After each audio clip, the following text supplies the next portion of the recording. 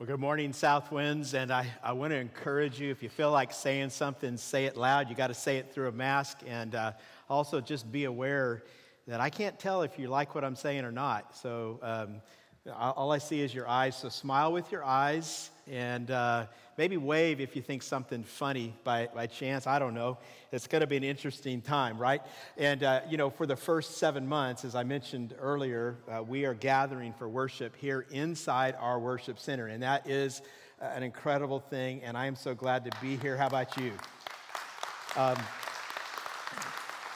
And I do want to say hello to our online Southwinds family, both who are live streaming across to the refinery on the other side of our campus, and then those of you who are joining us online. We're so glad you're with us. We look forward to seeing you again as soon as possible. We had another great time of worship outdoors at 8 a.m., and just in case you're wondering, as long as we're able to do this, as long as the weather permits, we're going to be gathering outdoors. There's plenty of room for everyone to come. Just remember to bring your own chairs. And then just to keep everybody informed, each Monday evening, you'll be able to start reserving your seats for the next Sunday. And I'll just say this, just to kind of keep it out there. If you don't have the Southwinds app, you can get it by texting Southwinds 233777, where you'll get all the information, connect cards, sermon outlines, links for life groups, places to request prayer, places to do online giving, and a whole lot more. Well, today we are continuing our series through the first letter of Peter, and this series is called Hope for Exiles, and we will this morning be in 1 Peter 2, verses 11 through 17. And I would encourage you, if you would, to open your Bible. If you have a paper copy of the Bible, you can do that. If you have an electronic copy of the Bible, you can get that open and ready. And this passage is beginning a brand new section of this letter.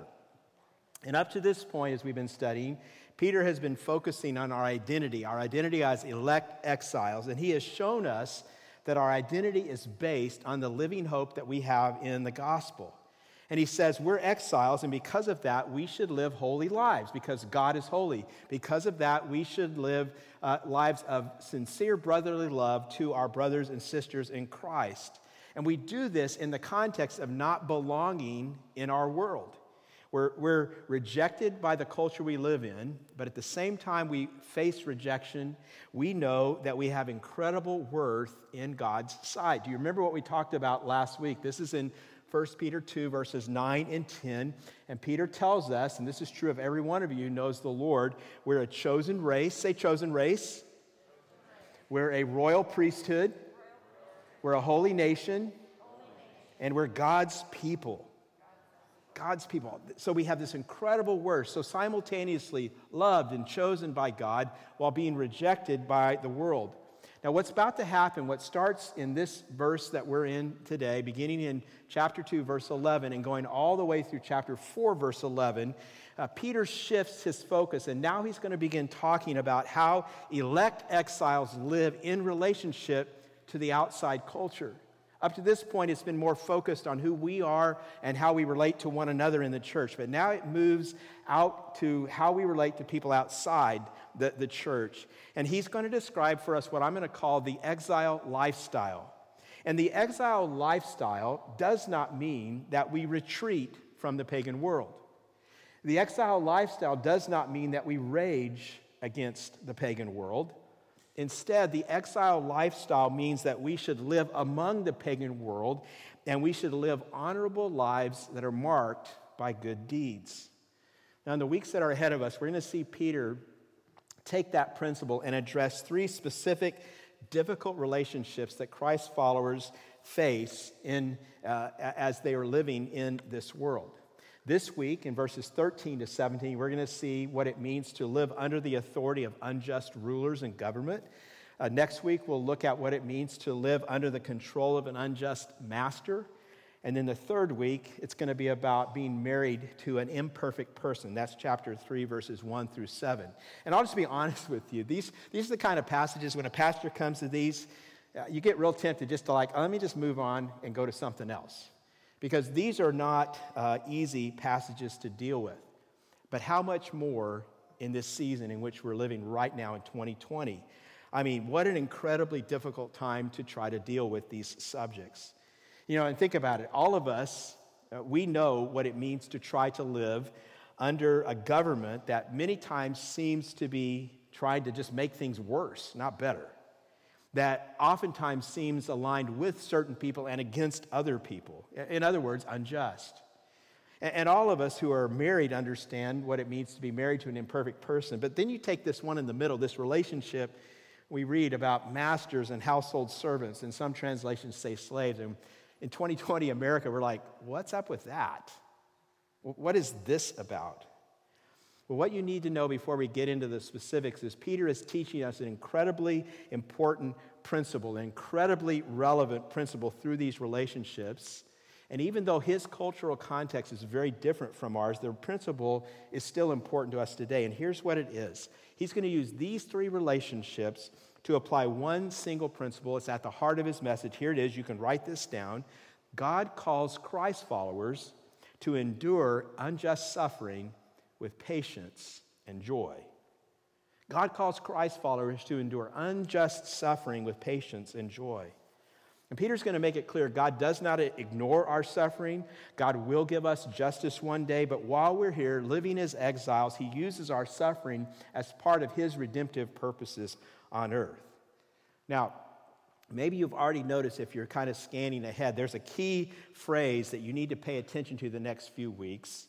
And it is a translation of one Greek word. The Greek word is pronounced hupotasso. And the phrase translated by the ESV is be subject. Be subject. And if you like seeing what Greek looks like, there's the word there for you to look at. Be subject. Other translations render this word submit. And Peter is going to tell us to be subject in the opening phrase of verse 13, and then in the opening phrase of verse 18, and then again in chapter 3, verse 1. And the key idea is that God is calling all Christ followers to submit, and we submit in different ways in different relationships. And this is a crucial part of living as an exile. So how do we live the exile lifestyle? Here's the central idea today and for the next few weeks, and you're going to keep this in mind. God calls all exiles to live a beautiful life. A beautiful life. That's what we're going to see in verses 11 and 12. So why don't you follow along in your copy of God's Word as I read those verses. Peter writes, "Beloved, I urge you as sojourners and exiles to abstain from the passions of the flesh, which wage war against your soul. Keep your conduct among the Gentiles honorable, so that when they speak against you as evildoers, they may see your good deeds and glorify God on the day of visitation." Now, I'm going to explain what I mean by a beautiful life in a moment, but first, I want you to understand this is the structure, the flow of what Peter's doing here. These two verses are telling us in general, like overarching terms, how we live in a culture as exiles, a culture that often rejects us. These two verses are like the introduction to the next couple of chapters, from here all the way to chapter 4, verse 11. And they give us these overarching principles, and then Peter's going to tell us, well, here's how this works out in specific examples practically in different parts of life. We're going to see the first one of these examples in a few moments. But first, Peter says, this is how you live in a culture where you are in exile. Remember your identity, what he's been talking about. Who you are as an elect exile. Remember that you're a chosen race, a royal priesthood, a holy nation, God's own people on whom he has showered mercy. And when you keep this in mind, Peter says, I have two commands for you. The first is in verse 11. If you're taking notes, Peter says we must fight aggressively. We fight aggressively. But, beloved, I urge you as sojourners and exiles to abstain from the passions of the flesh which wage war against your soul. So we're fighting against what? We're fighting not against the culture outside of us. We're fighting against those things internally that wage war against our soul. And he calls them passions of the flesh. Now that word passion is often translated desire. That's what some of your translations will have it as. It's actually a compound word in Greek where you have two words put together. One part of the word means over, the other part means desire. And so you can think of it as an over desire or maybe a hyper desire in our terms today. And a desire can be good or bad. But when it becomes ultimate, it becomes an enemy. And it becomes an enemy that wages war against your soul. And so Peter is saying, you go after those ultimate desires that wage war against your soul, these things that become all-consuming in our lives, that begin to dominate and often take over. You see, when our desires grow strong, sinful desires, they can rob us of what God has for us, not only here, but also out into eternity. For example, Peter's not saying that we should abstain from things that we find pleasurable just because they're pleasurable. For example, we can talk about food. Food is pleasurable, right? Everybody say amen. We like to eat food, but would you agree that food can become a passion and it can become an over-desire? In some people's lives, it turns into a kind of gluttony. And it's kind of an interesting thing to think about today, right? We have a thing about food in our culture. Would you agree? I mean, we're into food. And one of the ways we know this is we take pictures of our food all the time. And some of us post pictures of our food on the internet, right? And here's what I want you to think about, okay? I'm not judging. Not really. Because I actually took a picture of my food, one day this week, a couple days ago. But the truth of the matter is I repented that I didn't put it on the internet. I actually deleted it after I did that because I knew I was going to be talking about it on Sunday.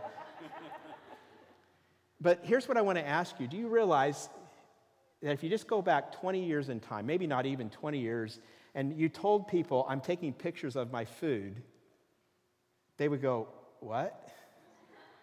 Do you realize how strange that would have been? I'm taking a picture of my food. I'm having granola for breakfast, I'm taking a picture of my food. That would have been so weird not very long ago. Am I right? Yeah. Well, because food has become a huge thing. It is an over-desire, generally speaking, in our culture. Now, money is another example, and money is a neutral thing in itself. We're actually commanded in the Bible to work and provide, but when money becomes a love, it becomes an idol, it becomes an over-desire, and it's not a good thing. In fact, the Bible says the love of money is the root of all evil. And then sex. Sex is God's idea. He calls it good. Anyone want to say amen? And I notice there's mostly male voices that I'm hearing right now. I don't know what that means. You can figure it out. But when it becomes a god that controls us, when we disobey God's commands and it becomes stronger and stronger and stronger, it becomes an over-desire.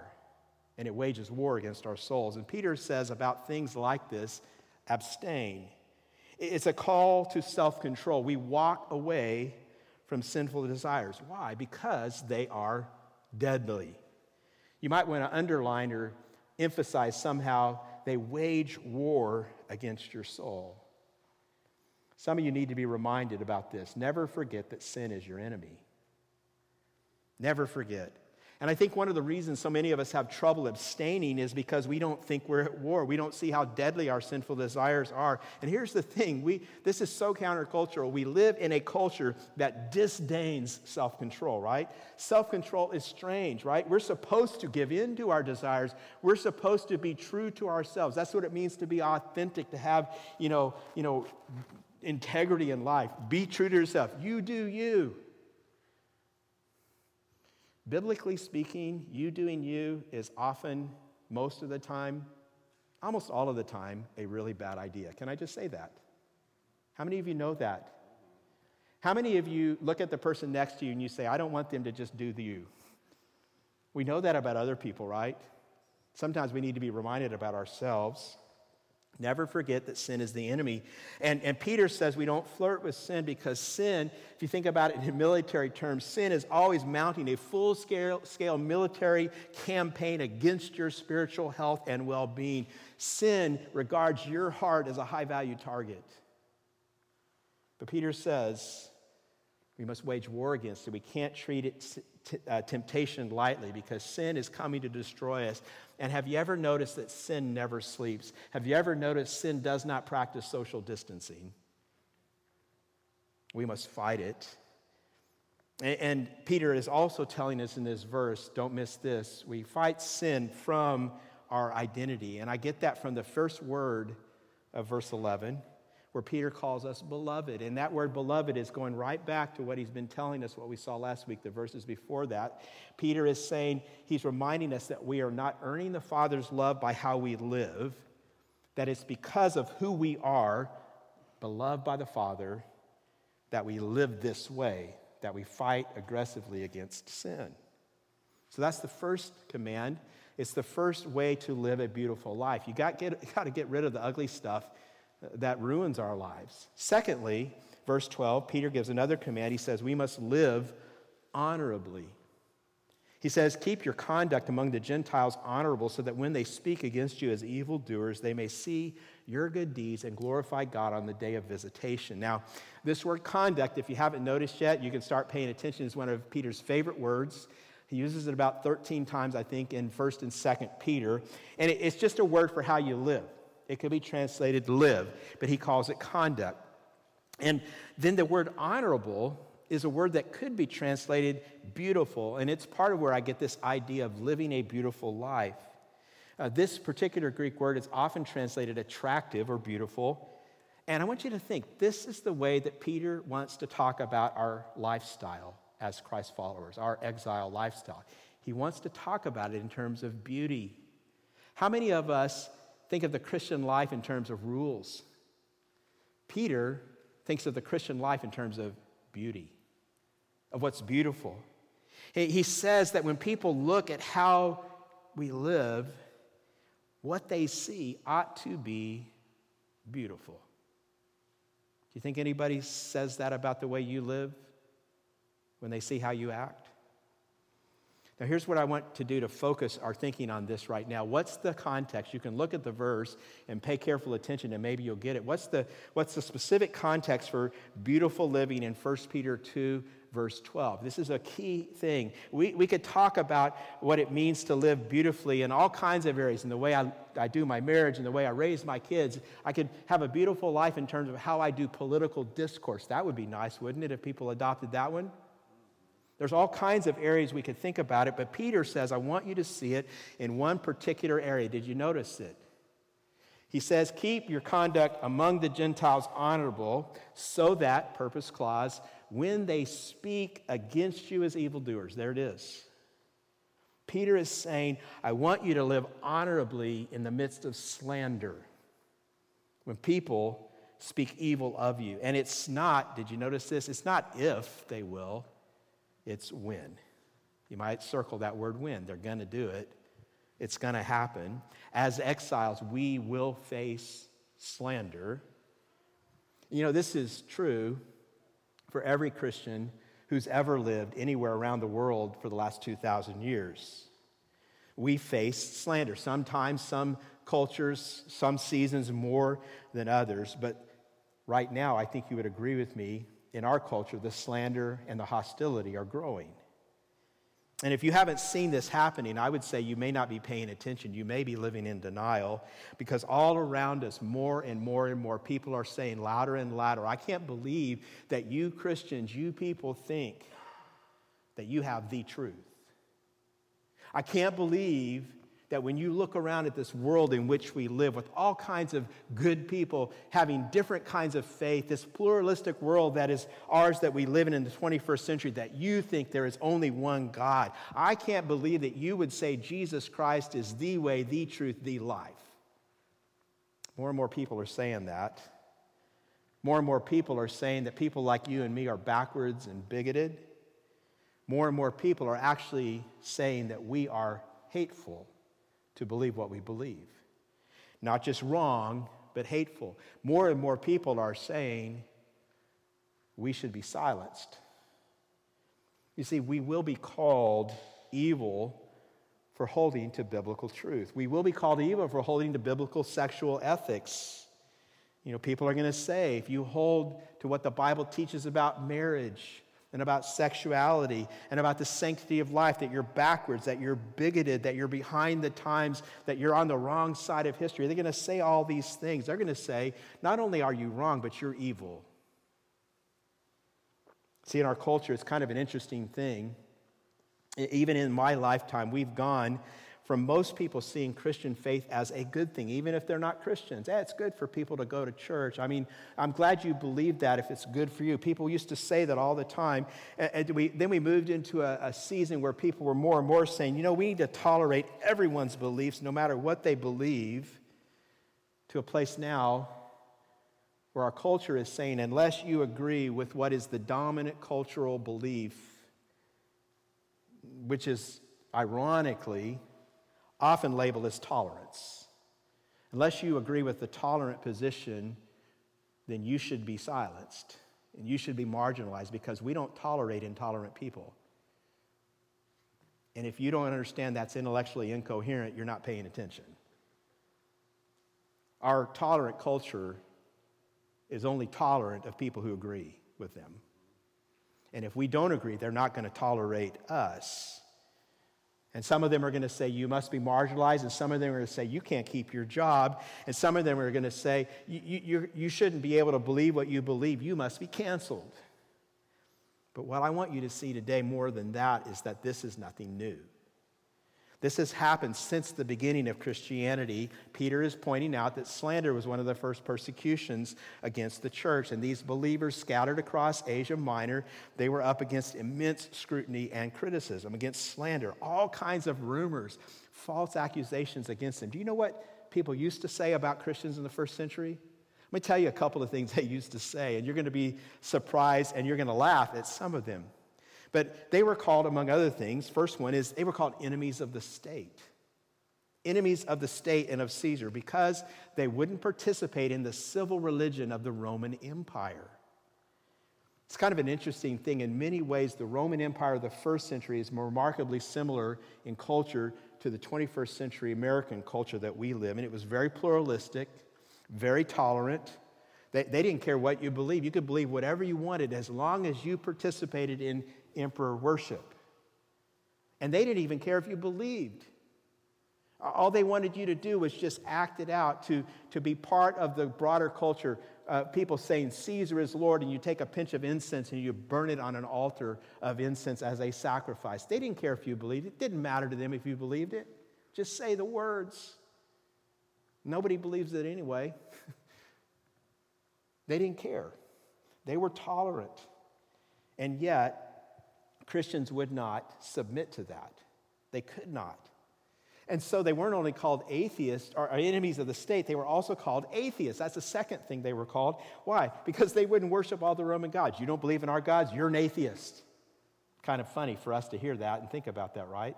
But that's how people in the culture thought of it. Here's a third thing, a third slander. You're going to laugh at this one, I'm going to tell you. They were called cannibals. Christian cannibalism. Have you ever heard about that? You say, what in the world are you talking about? Well, people from the outside heard about Christians on the inside. In their services, they would talk about eating the body and drinking the blood of Jesus Christ in the Lord's Supper. And we know that it's bread and wine, but people who probably knew that took that and used it as slander. They eat people. They were also, here's another one, they were also accused of incest. Why? Because you're supposed to love your brothers and sisters in Christ. And so people said these people commit incest. Christians were called, here's another one, haters of humanity. You hate everybody because they refused to go to the places where these idols and deities were worshipped. And they said, we will not, we cannot, we must not bow our knees to any of your gods. And so people said, you hate the rest of people. You say, why would they think that? Well, here's how pagans thought. Pagans believed that if people didn't worship their gods, then crops would fail and people would starve. Pagans believed that if you didn't worship their gods, then your armies would be defeated and your people would be enslaved. And so they saw the Christians who wouldn't worship their gods as damaging everybody else. You're hurting the economy. You're going to cause us to be taken away in slavery, to be defeated as a nation, because they wouldn't go along, they wouldn't bow the knee to the gods of the age. There was a Roman historian named Suetonius who said that Christians were a class of people animated by a novel and dangerous superstition. And you need to pay attention. More and more people today in our broader culture are saying that our beliefs are dangerous, that they hurt people. our beliefs, they say, actually kill people. This is being said. So slander is inevitable, but how do we respond? Well, Peter says we don't retaliate. We live honorably. We live beautifully. And we do that so that the culture who is slandering us doesn't have a leg to stand on, so that their accusations don't actually hold water if they'll ever take time to investigate. So what do? When you're slandered, Peter says you do good deeds. And the word Peter uses for good could also be translated beautiful. We live a lifestyle that attracts people to the beauty of the gospel. Now, there are so many applications of what that might look like. When you go to a restaurant, one of them would be, you're a generous person. When you give a tip and you treat servers with dignity and respect. And by the way, let me put this real practically. If you're one of those people that doesn't like to tip well, then don't pray before your meal. Or at least if you pray, keep your eyes open and don't let them know you're praying. I'm telling you, I've heard this for years, and some of you who've worked in the service industry as waiters and waitresses almost universally say the worst tippers are Christians.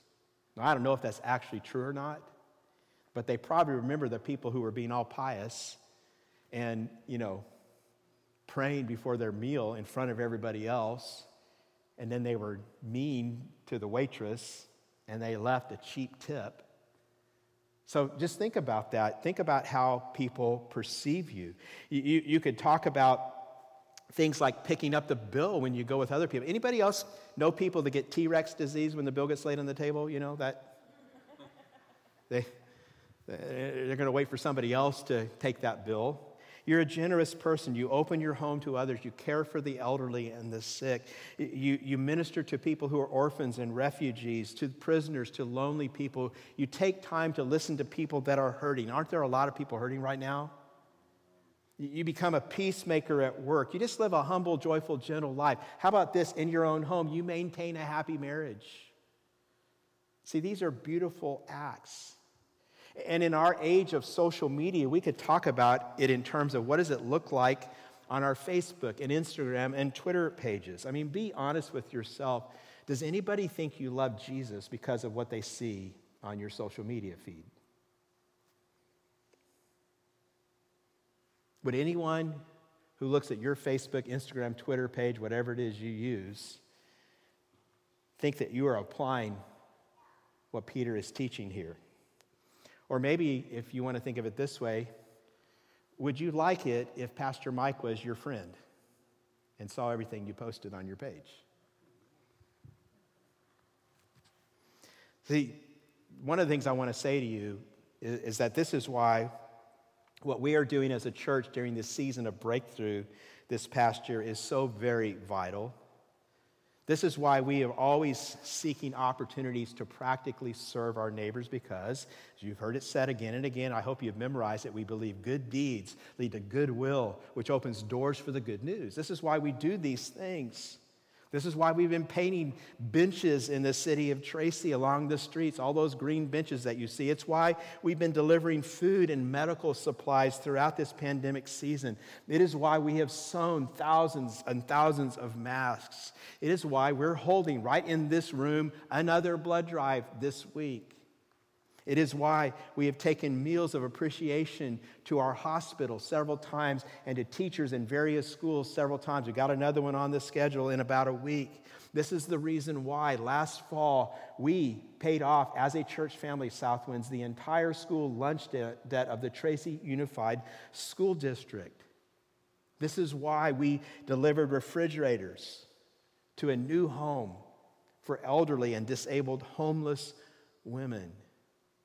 It's also why I would encourage you to buy tickets for the upcoming Tracy Pregnancy Resource Center drive-through banquet, October 21st. Go online and you can get that taken care of. They can't have their normal banquet where they raise funds for their ministry. But if you buy a ticket, you can drive through and they'll give you a meal and you can support them in this way. I could keep going with this, but can you see how relevant these words are for today? See, right now, we have a great opportunity to put the gospel on display because we're living in a time where it seems like everyone wants to just spew and rant and rage. And while we need to be people who speak up for justice, do not forget good deeds. Do not forget that beautiful lives can have powerful impact on unbelievers. And you can live a beautiful life when you're slandered for your faith. Do you know that you don't have to defend every false accusation against you? Jesus didn't. Do you know that you don't have to complain every time you're attacked? Do you know that you don't have to have a pity party every time someone says something mean against you? That instead of doing those things, you can just live a beautiful life? I think too many of us spend too much time complaining about our circumstances and too little time trying to bless our neighbors, our cities, and our nation.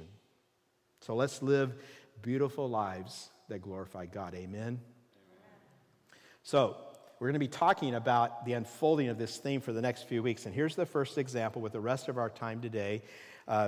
Peter's first example has to do with governing authorities. You can write this one down. We practice respect for governing authorities. That's the first way we try to live a beautiful life. Beginning in verse 13, here's what he says. Be subject for the Lord's sake. And this just means anyone who's in a rightful place of authority over us. For the Lord's sake means that we respond to every authority first and foremost, not to them, but to Jesus. I just want to ask, do you see your response to the government in terms, first of all, of your relationship with Jesus? Peter says, whether it be to the emperor as supreme or to governors as sent by him to punish those who do evil and to praise those who do good. And he's telling us to do this even when the people who occupy the offices are fallible. He says that office is appointed by God. And we respect the office even when we don't agree with the person. Verse 15, he says, for this is the will of God, that by doing good, you should put to silence the ignorance of foolish people. Live as people who are free. So in other words, you submit not because they are better than you or because they own you. Your ultimate authority is only God. And you submit for his sake, for the Lord's sake.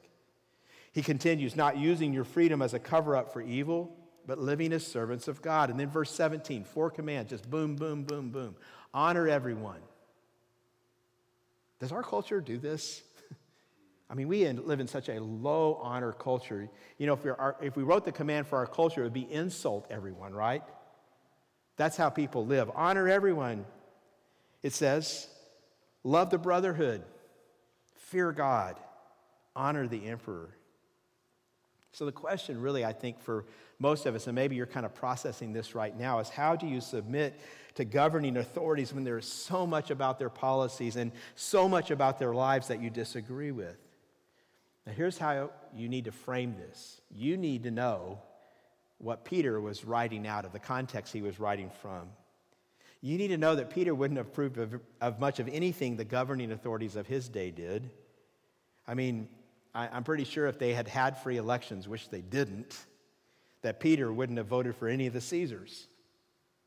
And if we think we have reason to complain about our leaders, Peter and those early believers, so very much more.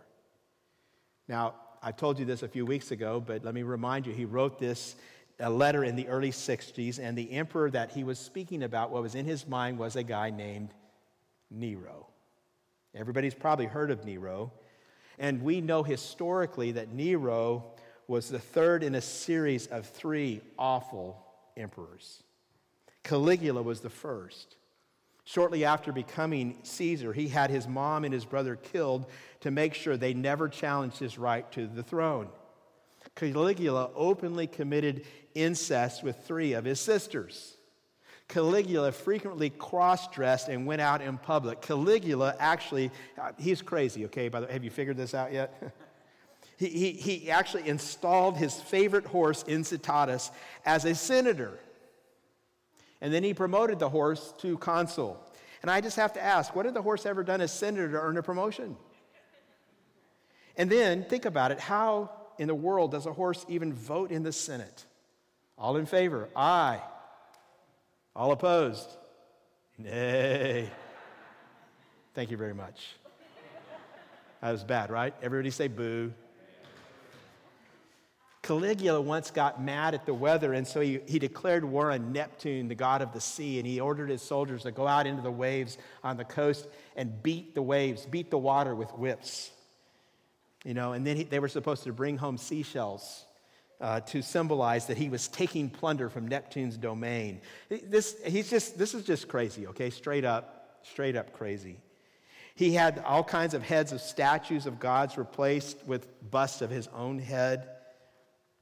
And after he died, Claudius ruled, and he might have been a little less crazy than Caligula, but he was every bit as cruel. And then Claudius handed his throne over to Nero. And by the way, when I say he handed over his throne, I mean that Nero's mom killed Claudius in his sleep so that her son Nero could replace him. And Nero turned out to be the worst of the three. Nero thought he was a great musician, and he made his whole court listen to him play. And that historian Suetonius I mentioned earlier, he said that Nero played for so long, women would fake going into labor so they could leave. I mean, sometimes I preach long sermons, but I have to tell you, no one to this point in my ministry has ever faked going into labor so they could leave the sermon, at least that I know of. He thought he was a great musician. One time you've heard the story how he probably, historians mostly agree that he intentionally set fire to Rome. He wanted to do some urban renewal, put up some of his own buildings in a place where a lot of people lived, and so he just was going to burn them out. And while the fire was burning, he stood on his balcony watching it, playing the harp like some kind of tragic poet, and then he blamed the whole thing on the Christians, said they did it. And he proceeded to have them rounded up and fed to the lions. He took Christians and impaled them on poles and covered them with tar and lit them on fire so that they were like great torches for his debauched parties. This is the emperor, friends, to whom Peter refers to when he says, submit to every human authority and honor the emperor. If you think we have it tough in 2020, Peter's writing in a far worse context. Tim Keller concludes the increasingly secular West is only just beginning to experience the level of hostility that first century believers faced. And he says it's the level of hostility that 21st century persecuted Christians are already facing every day. He says it is this type of state that Peter tells Christians they are to submit to. So how do we do this? Well, I want you to notice 4 things Peter tells us about our submission to rulers like this. He says we do this always with honor and respect and honor, even when we don't agree with them. Even when we personally dislike them, we can respect the office they occupy as God-given and worthy of our respect. And that's what Peter does here. See, Peter was not part of some hashtag Not My Emperor Facebook group. He recognizes that God has established government authorities and it's a gift to humanity and that the office should be respected. Second, we do this as free people. Again, it's not because they're superior to us. As a Christian, we are under the authority and control of only one, and that is God.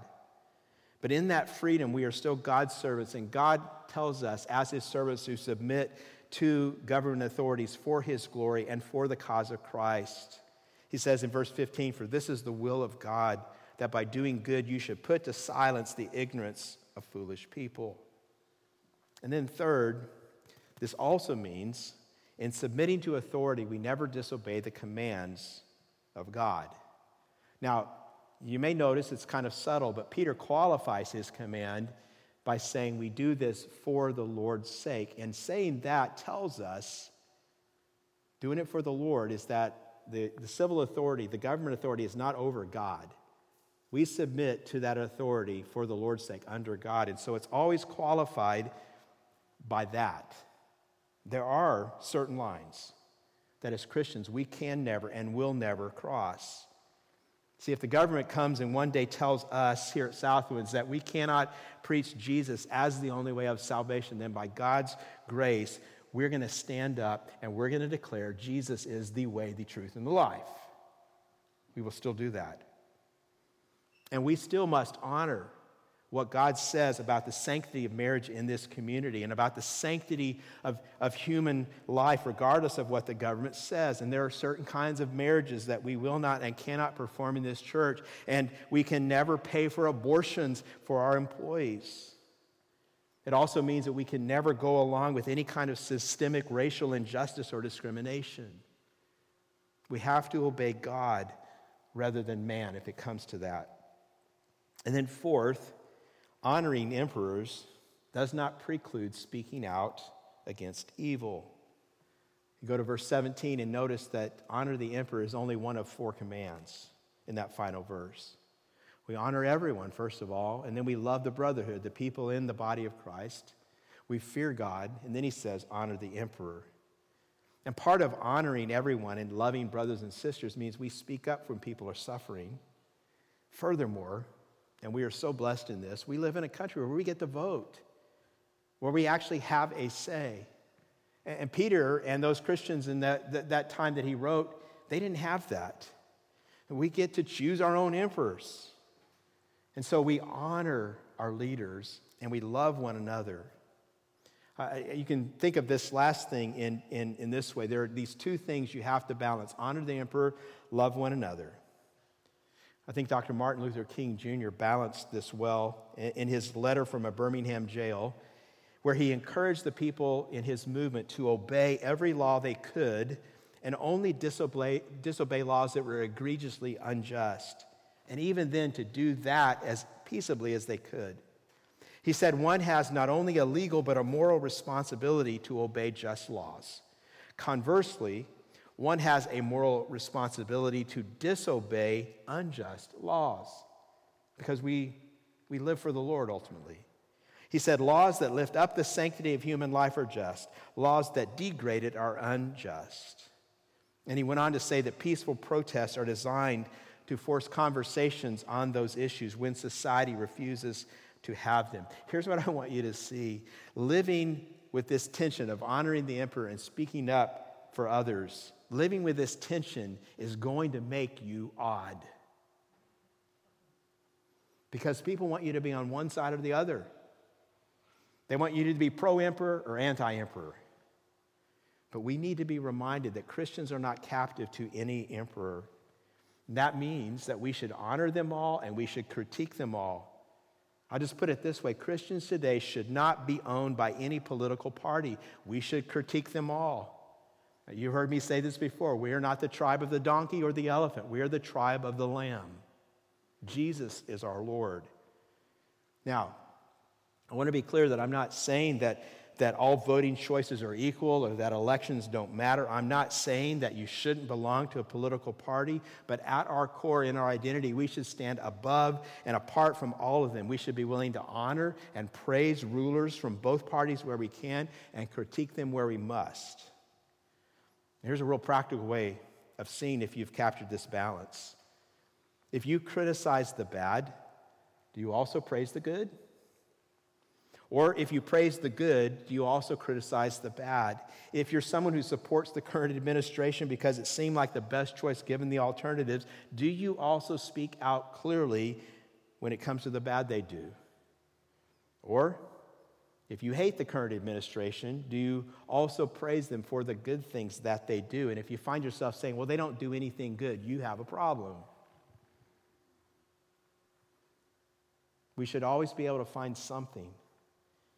And I think if you master Peter's balance here, your Facebook page would have both praise for the good and criticism for the bad. And again, if you do what the Bible says, in our culture, it will make you odd. You will stand apart. You will be set apart. And that's actually Peter's point. But if you do this, you will point people to Jesus. You will show them a beautiful life. You will point them to the one true King and to your true country that you're a citizen of. You know, friends, I want you to think about this. Life is too short and eternity is too long to make political identity my primary identity. We should all want our lives to point to Jesus. And that, I believe, is what it means to live a beautiful life. Would you bow your heads?